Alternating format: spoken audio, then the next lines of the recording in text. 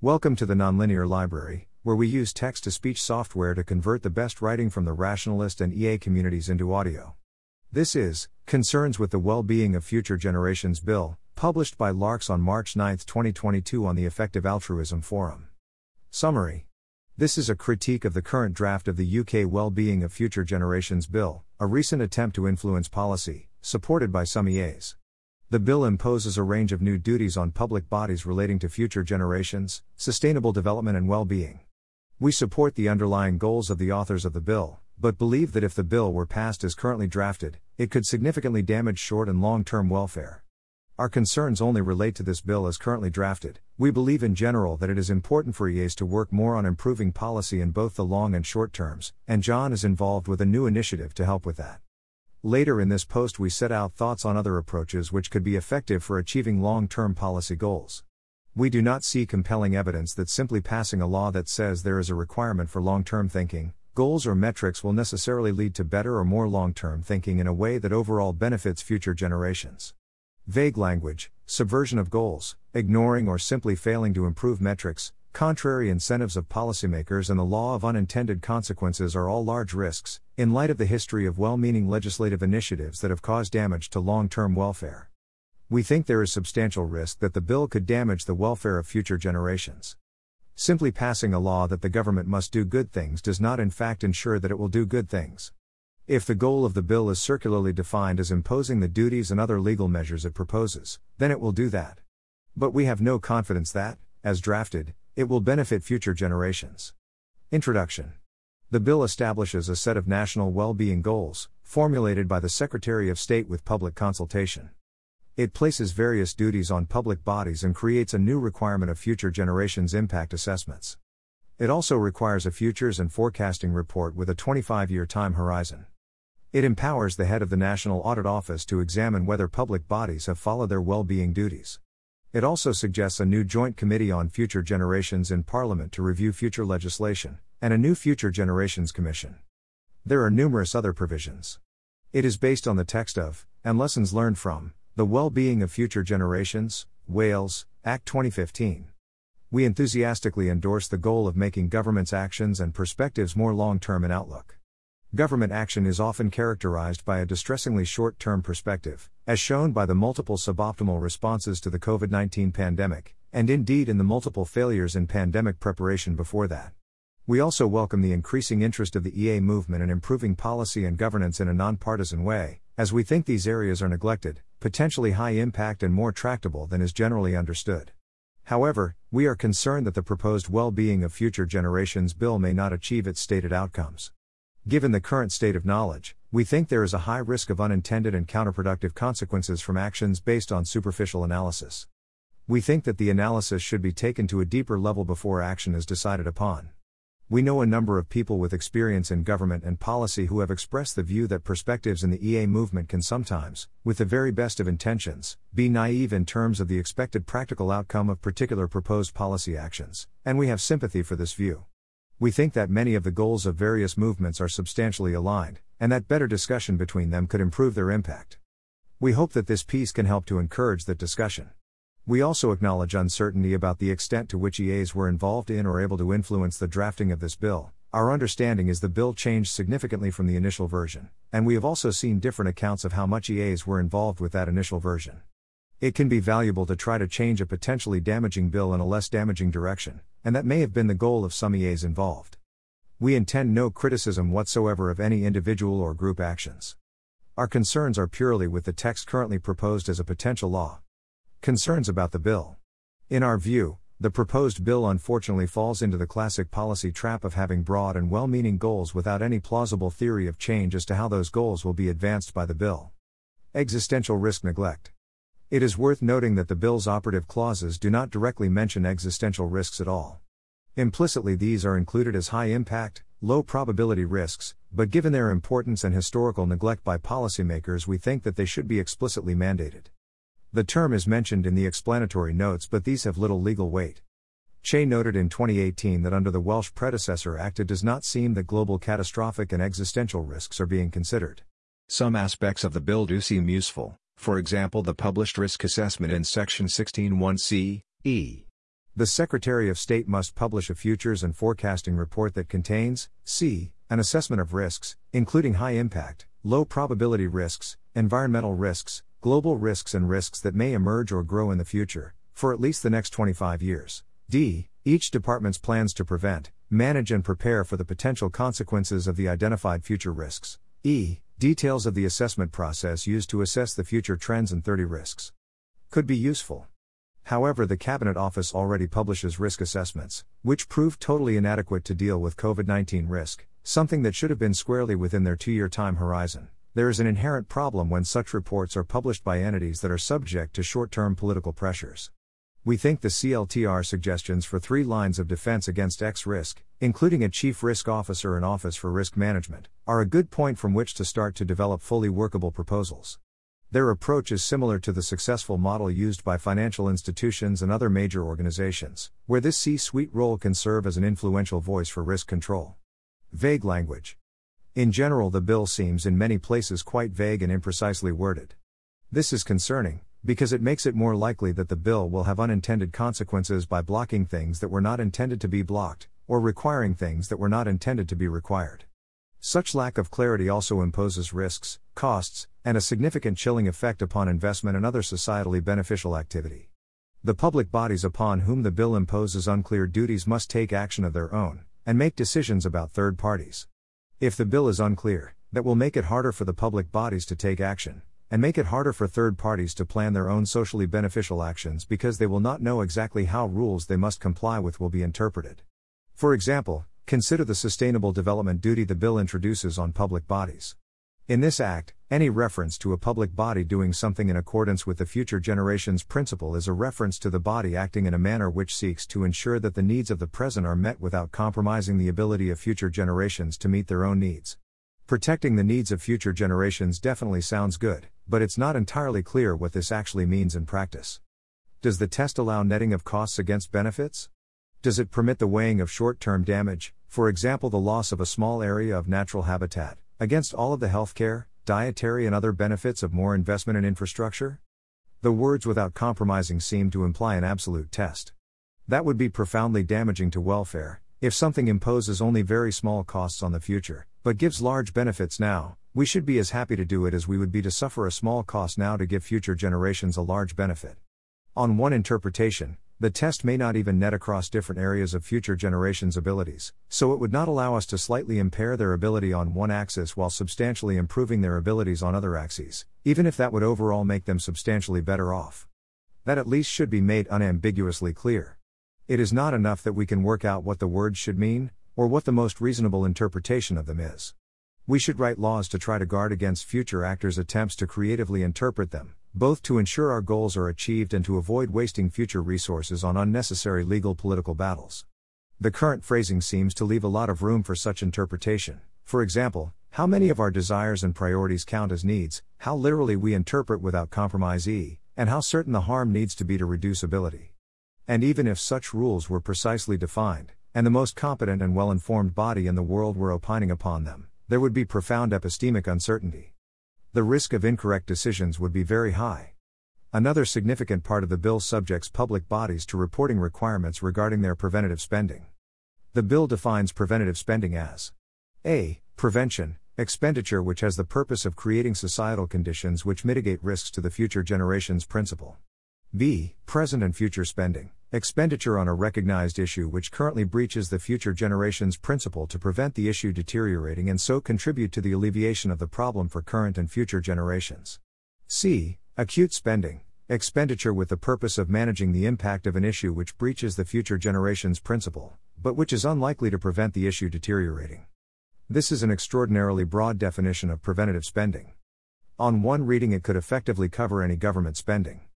It is possible to come up with some kind of tenuous pretext by which almost any given action has an effect on the needs of the present and mitigates risks to future generations. Apart from the unworkable breadth, this neglects Goodhart's law: when a measure becomes a target, it ceases to be a good measure. A department may spend billions on preventative spending without having anything to show for it. Wherever possible, we should be measuring outputs, not inputs. Another problem is that the bill makes the judiciary the ultimate arbiter of the duties proposed. The judiciary is profoundly ill-equipped to assess quantitatively the sort of long-term trade-offs and risks that are implicit in the types of decisions covered by the bill. Under the 2015 Welsh Future Generations Act, the courts have refused to intervene. Although the new bill has stronger language to allow court intervention, judges are not economists, statisticians, scientists, philosophers or professional forecasters, and tend to evaluate processes, whether the correct paperwork was filled out, or reasonableness, whether it seems at all plausible that the decision was acceptable. Hurts infrastructure investment. One of the biggest drivers of human progress has been infrastructure investment. We all benefit from the huge investments previous generations made in roads, railways, electricity transmission and so on. But over time it has become more and more expensive to build the infrastructure we will need for the future because of what Holden calls vetocracy. Technological innovation has led to ever-increasing political demand by residents for more land use regulations to protect them against economic externalities such as loss of daylight. Measures such as environmental impact assessments, SECA, and EU protection of some species, that are not even endangered in the UK, have all led to an increasing vetocracy which appears to be profoundly harmful to overall welfare. Unfortunately, far from improving this situation, there is a high risk that the bill would exacerbate the problem. By imposing extensive and ill-defined duties on public bodies, it will very likely make all these problems worse, reducing future welfare directly, in exchange for an uncertain benefit. There is an extensive history in infrastructure investment of such vaguely defined rules being abused to block infrastructure that would be beneficial to future generations. The Welsh Future Generations Bill led to the cancelling of a road project whose benefits were projected to exceed costs by 2.2x, and then a halting of all road investment. The dominant constraint on infrastructure investment in the UK is not the discount rate paid by private actors, or the discount rate used to assess government projects, but political limitations, especially reluctance of politicians to think beyond the next election, and resistance to new development that may cause negative spillover effects for neighbours. This bill would not solve these political limitations, and may inadvertently provide additional ammunition for those who are seeking to veto projects. Red tape. Even in areas where the bill does not outright prevent long-term investment, the extensive procedural requirements imposed will increase the costs and uncertainty of any such investment and therefore decrease the overall amount of such investment. Regulatory capture. If the bill successfully creates a powerful commission and an influential national conversation, these will be subject to the same political pressures as any other political institution. Public conversations about welfare tend to be captured and dominated by the highly privileged, so we think they will turn into a focus on matters of concern to the better-off members of high-income deciles, rather than on traditional EA concerns like poverty, housing and pollution, all of which disproportionately harm those on lower incomes. Equally, it seems likely that this capture will end up disregarding catastrophic risks in animal welfare to the extent that these are not already priorities to the most politically influential or the animals in question are not photogenic. The bill does not seem to have any mechanisms to prevent such capture, or even to prevent the normal drift of institutions. It is likely that EA influence over the bill is highest during the drafting. As such, we should try as much as possible to ensure it produces positive outcomes even if it will later have a very different group of people at the helm. Our concerns about capture by short to medium-term middle-class preoccupations are stronger because the bill seeks a commission with such extensive regulatory powers and corresponding duties on ministers and public bodies. We think there is a high likelihood that these new institutions will damage net welfare. Consider, for example, the national conversation on well-being that the bill seeks to create. The Secretary of State must provide for a public consultation, to be called a national conversation, on a series of well-being goals for the United Kingdom, which includes persons the Secretary of State deems to be appropriate. The national conversation must engage communities across the population, with particular focus on young people and children from different social backgrounds. As far as we can see, there is essentially nothing in the bill to guide this consultation towards EA goals.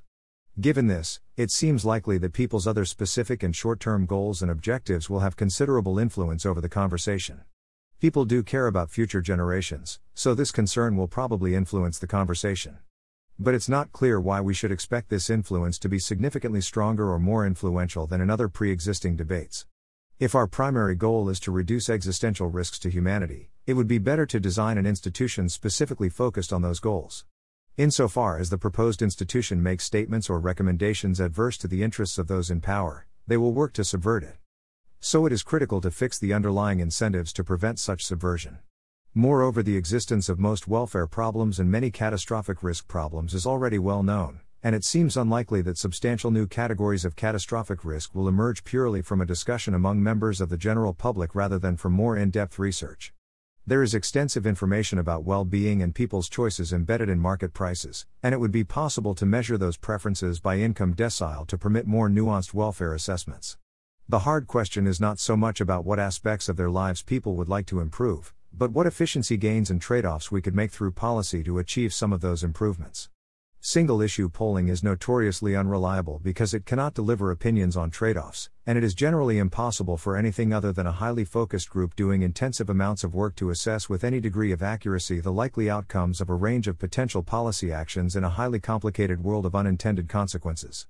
Even then, they frequently get it wrong. Makes procurement worse. The UK currently has an extremely process-orientated procurement system, requiring a great deal of documentation in order to protect against possible judicial review, even if this documentation does nothing to improve the quality of the actual decision.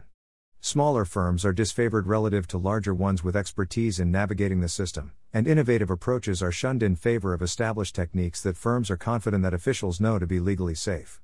This was a significant problem during the initial COVID crisis, where a rapidly changing environment required rapid decision-making under uncertainty.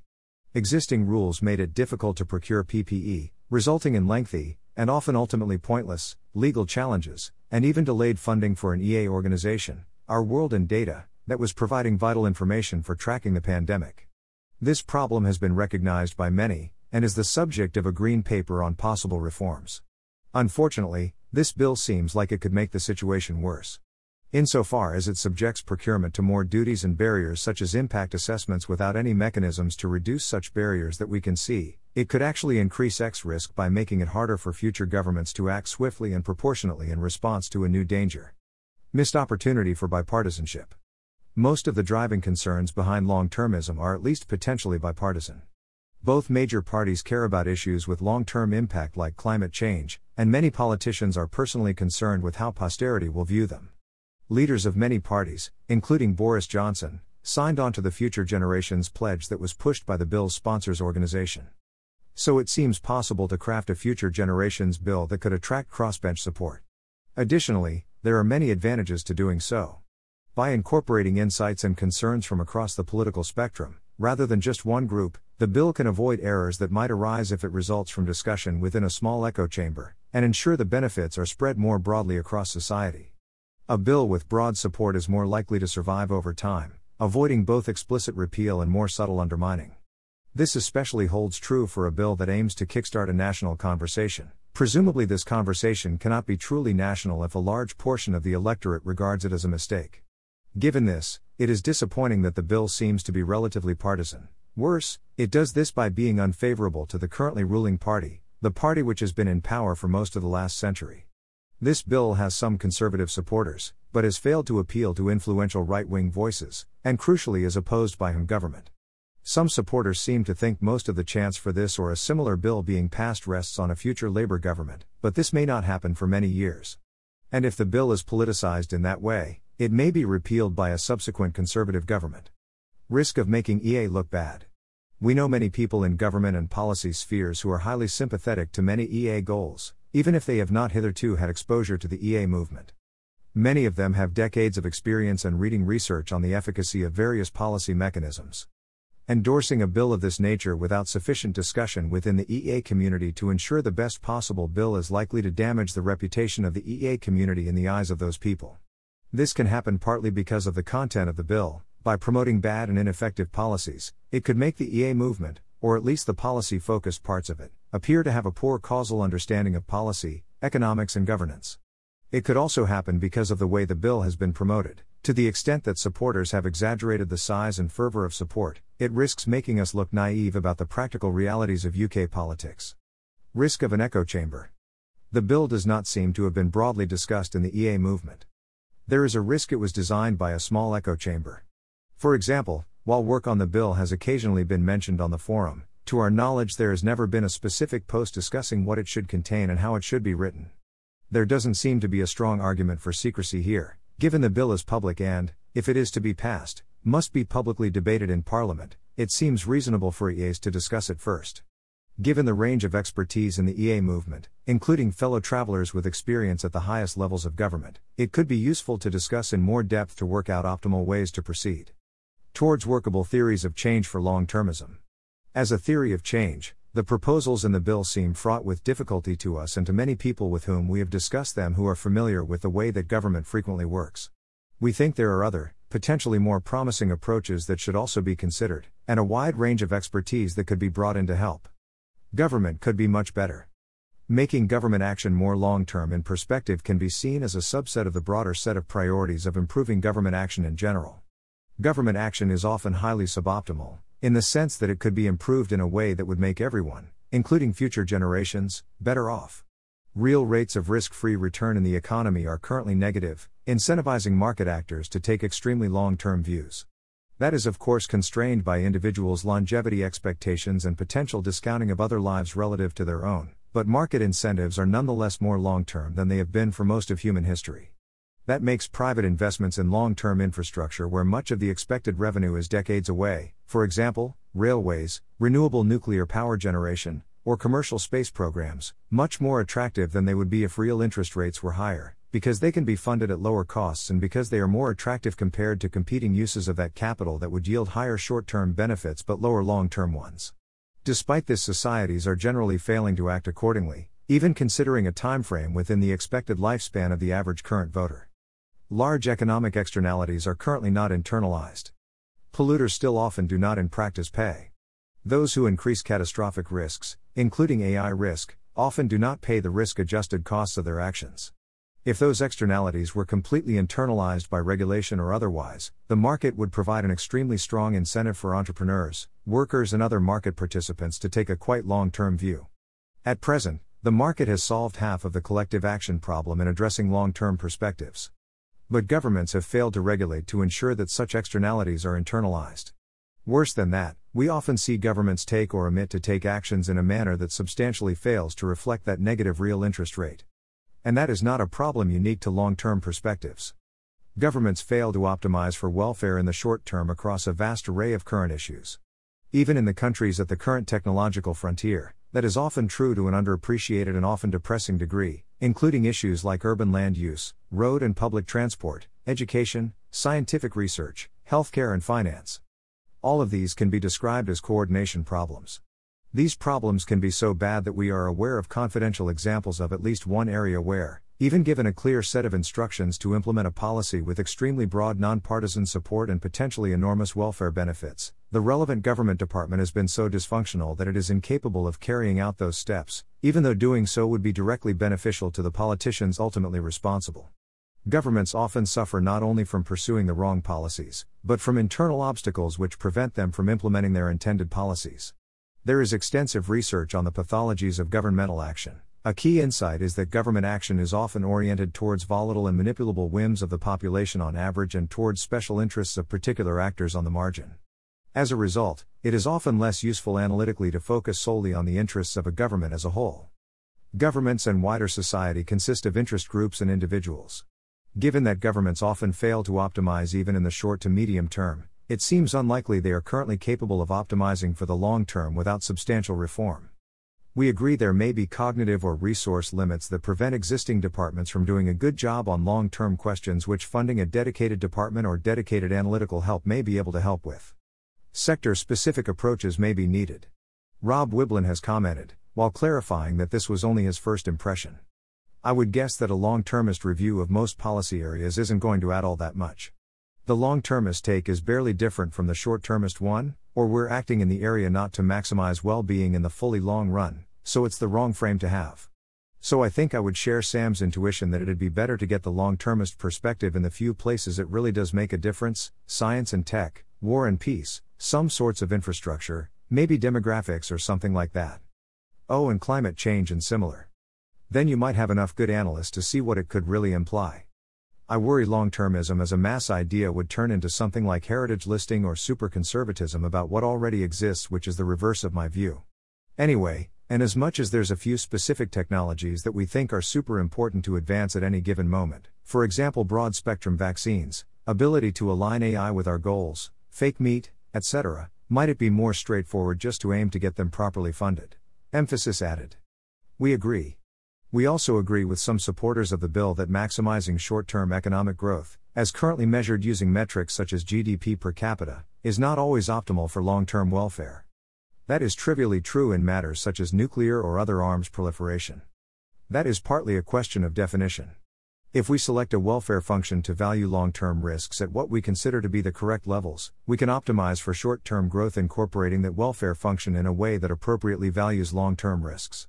We think the perceived disagreements between the neoliberal and progress studies movements on the one hand, and the EA movement on the other, may partly stem from such questions of definition. With more careful definitions of progress and growth, we think those disagreements would be considerably reduced. Moreover, we also agree on the critical importance of accelerating the pace of research into improving societal coordination techniques, to improve short and long-term policy and governance and reduce long-term risks. However, we do not think this bill represents such an improvement. In fact, we think it overall represents a retrograde step, employing a number of approaches that have damaged welfare in previous attempts. Conceptual goals that are intellectually appealing to EAs, for example, increasing long-termist views and actions by government, may not map well or at all to a single, concrete and tractable goal, no matter how potentially beneficial the goal may be when expressed abstractly. The problem isn't that this bill doesn't give us everything we might want, it's that we don't think it even moves in the right direction at all. We think that there are institutions that can be created or changed to make government more long-term, but there may be different things we need to change for different aspects of long-termism. For example, the appropriate institutions for AI risk may be very different to those for pandemic risk. Even the EA movement itself has not reached a consensus view on the optimal way to address AI risk. In contrast, there seem to be a number of high-return ways to mitigate future pandemic risk that governments are failing to take with appropriate speed. We therefore suggest that it is useful, when attempting to define goals, to ensure that those goals are carefully defined and that they map to particular tractable areas and theories of change in the real world, given real-world constraints, complexities and feedback loops. Governments have many pathologies, which vary by country. The average UK member of Parliament and cabinet minister has insufficient skills in statistics, economics and other social sciences to optimize for any given welfare function. We think that improving those skills is a tractable and high-impact cause area. But solving for the relevant political constraints is extremely difficult and, we think, profoundly neglected. More broadly, we know of no competent and well-resourced institution that is well incentivized and currently focused on designing better systems of government, in either the United States or the United Kingdom. We hope to start a dialogue that will work towards beginning that process. Ultimately, we think the base rate is that many efforts to improve policy in the last 50 years have ended in failure or worse. The law of unintended consequences has often applied. Of course, policy improvements are still urgently needed and very good when done carefully.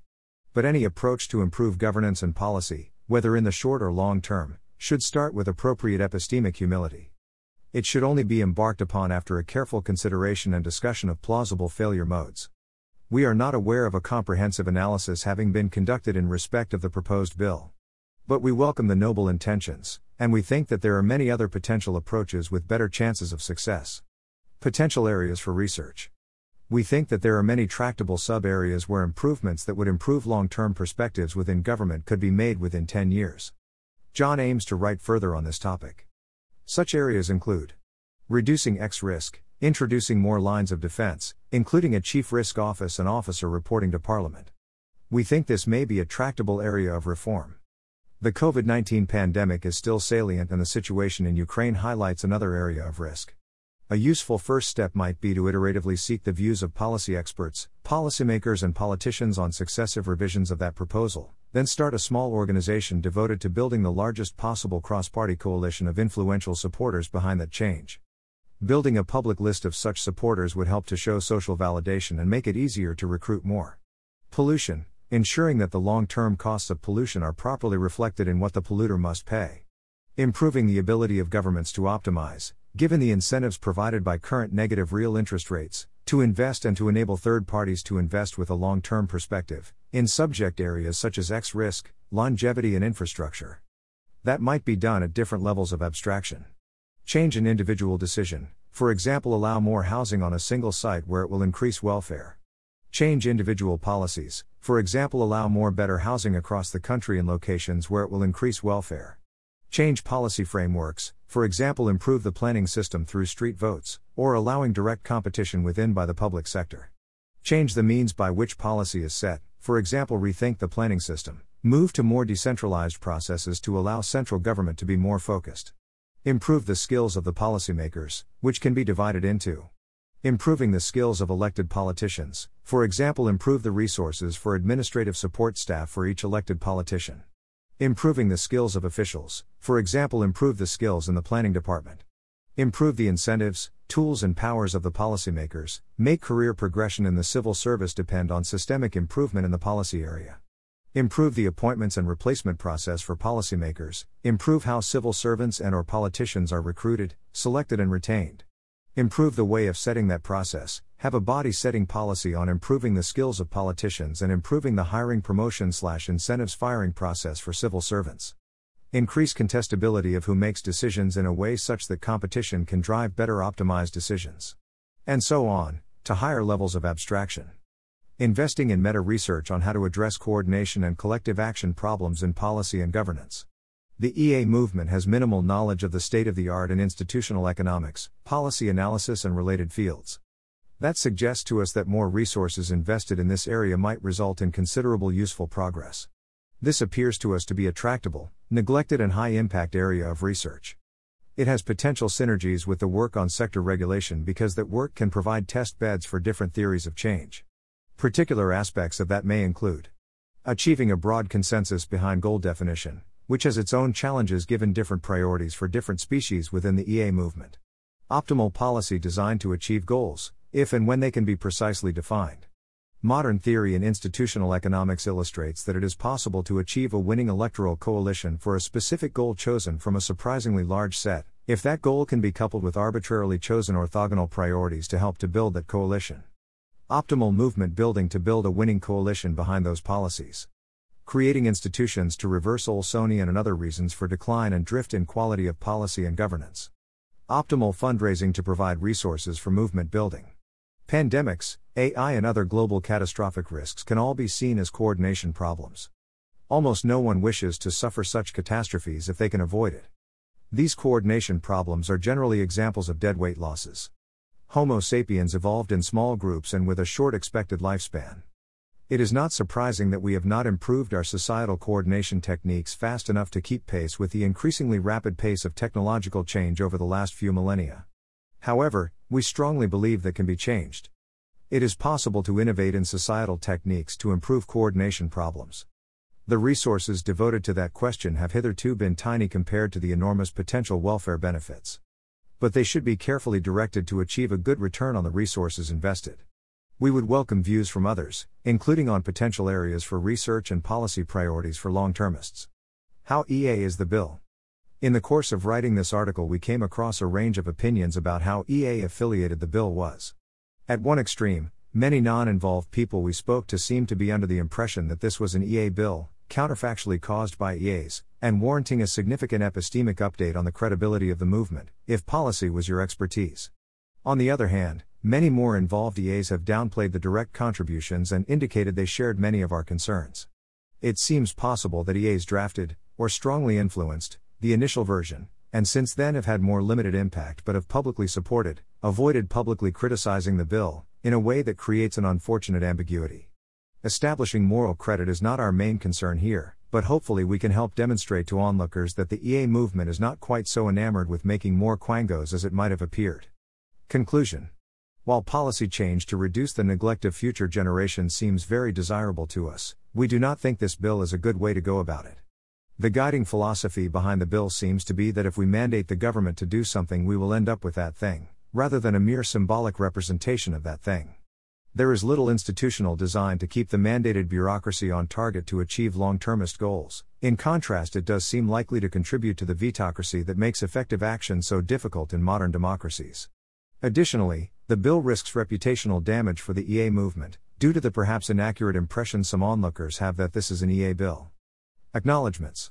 We are most grateful to Sam Dumitriou, Alistair Gibbs, Jonathan Kitson, Seb Creer, Pedro Saradio, Hayden Belfield, Sam Hilton, Nathaniel Beechhofer, Angus Mercer and Sophie Danreuter for their kind comments on earlier drafts of this. All errors are our own. Thanks for listening. To help us out with the Nonlinear Library or to learn more, please visit nonlinear.org.